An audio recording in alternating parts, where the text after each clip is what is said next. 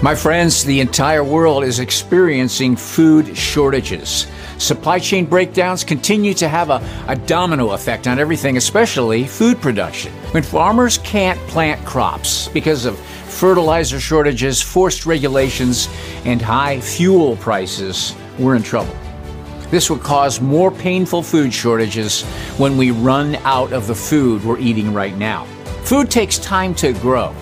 I'm sure you understand that. So when farmers don't plant, we don't eat. That's why you need to prepare for an increasing number of food shortages, because we know they're coming, and there's no question about it.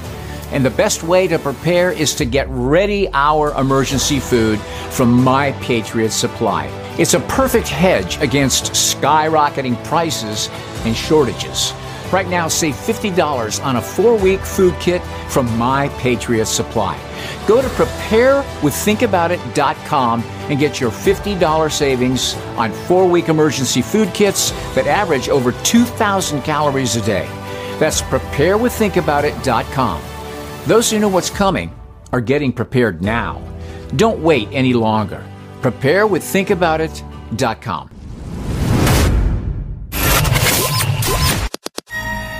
Hi, Steve here. I want to share something with you that is critical, something that God wants you to understand.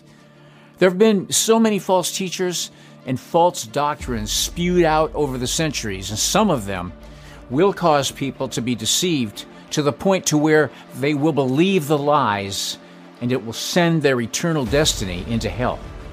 This doctrine of predestination that teaches some people were meant for hell and some people were meant for heaven.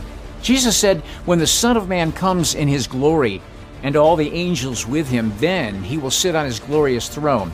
All the nations will be gathered before him, and he will separate them one from another, just as a shepherd separates the sheep from the goats.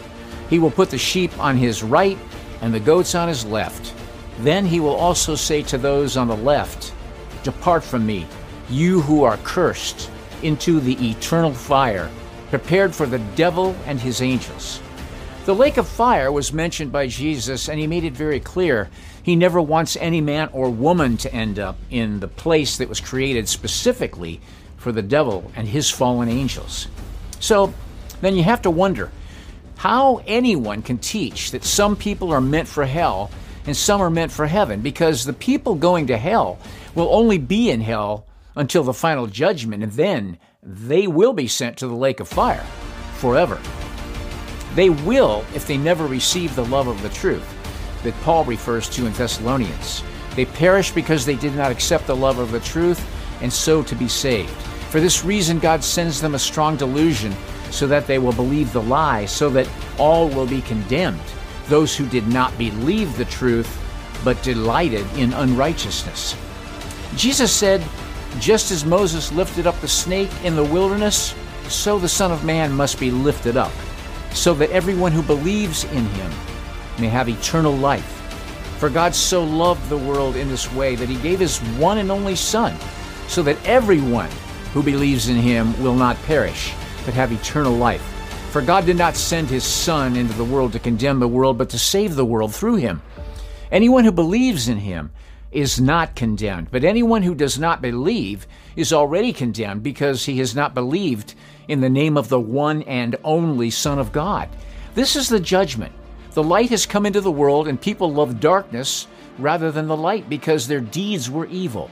For everyone who does evil hates the light and avoids it, so that his deeds may not be exposed. But anyone who lives by the truth comes to the light, so that his works may be shown to be accomplished by God.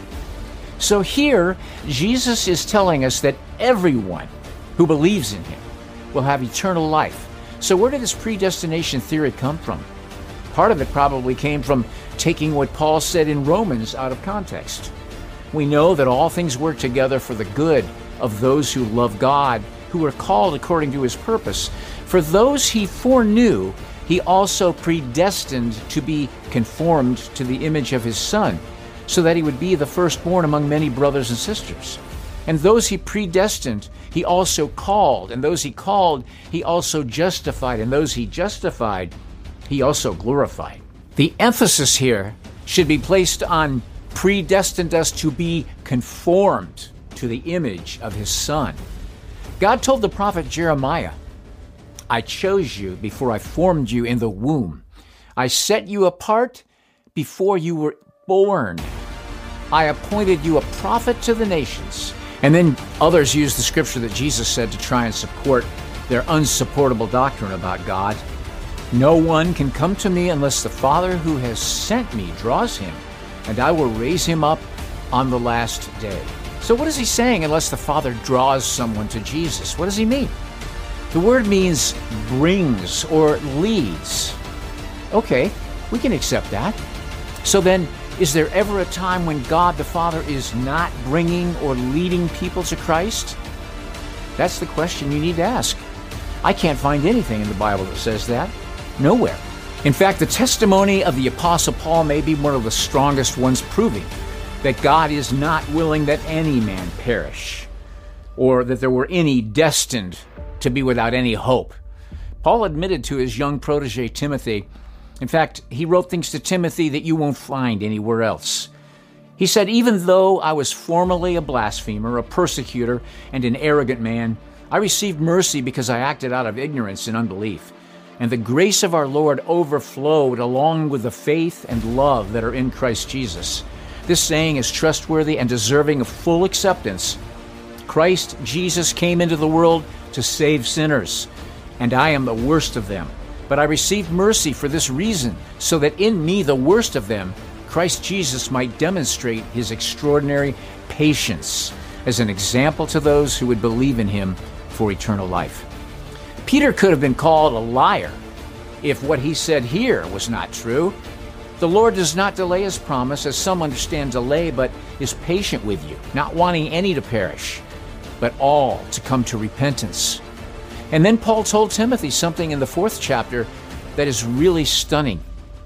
He said, for this reason we labor and strive, because we have put our hope in the living God, who is the Savior of all people, especially of those who believe. Paul could never have claimed that he's the Savior of all people if he was not the Savior of all people. If there were just one soul that was destined to be without any hope, the gospel would be a sham. But Jesus laid it all out and made it all clear that anyone who believes in him is not condemned. It's a choice he gives all of us with a free will, but you must repent, which means to turn 180 degrees from the life you live for yourself and turn to his forgiveness and grace. I'll leave a link to a simple prayer to help you do that in the description box below. If you'd like to have a right relationship with Jesus and know his peace and his grace in your life, go down there now and click on that link. Think about it.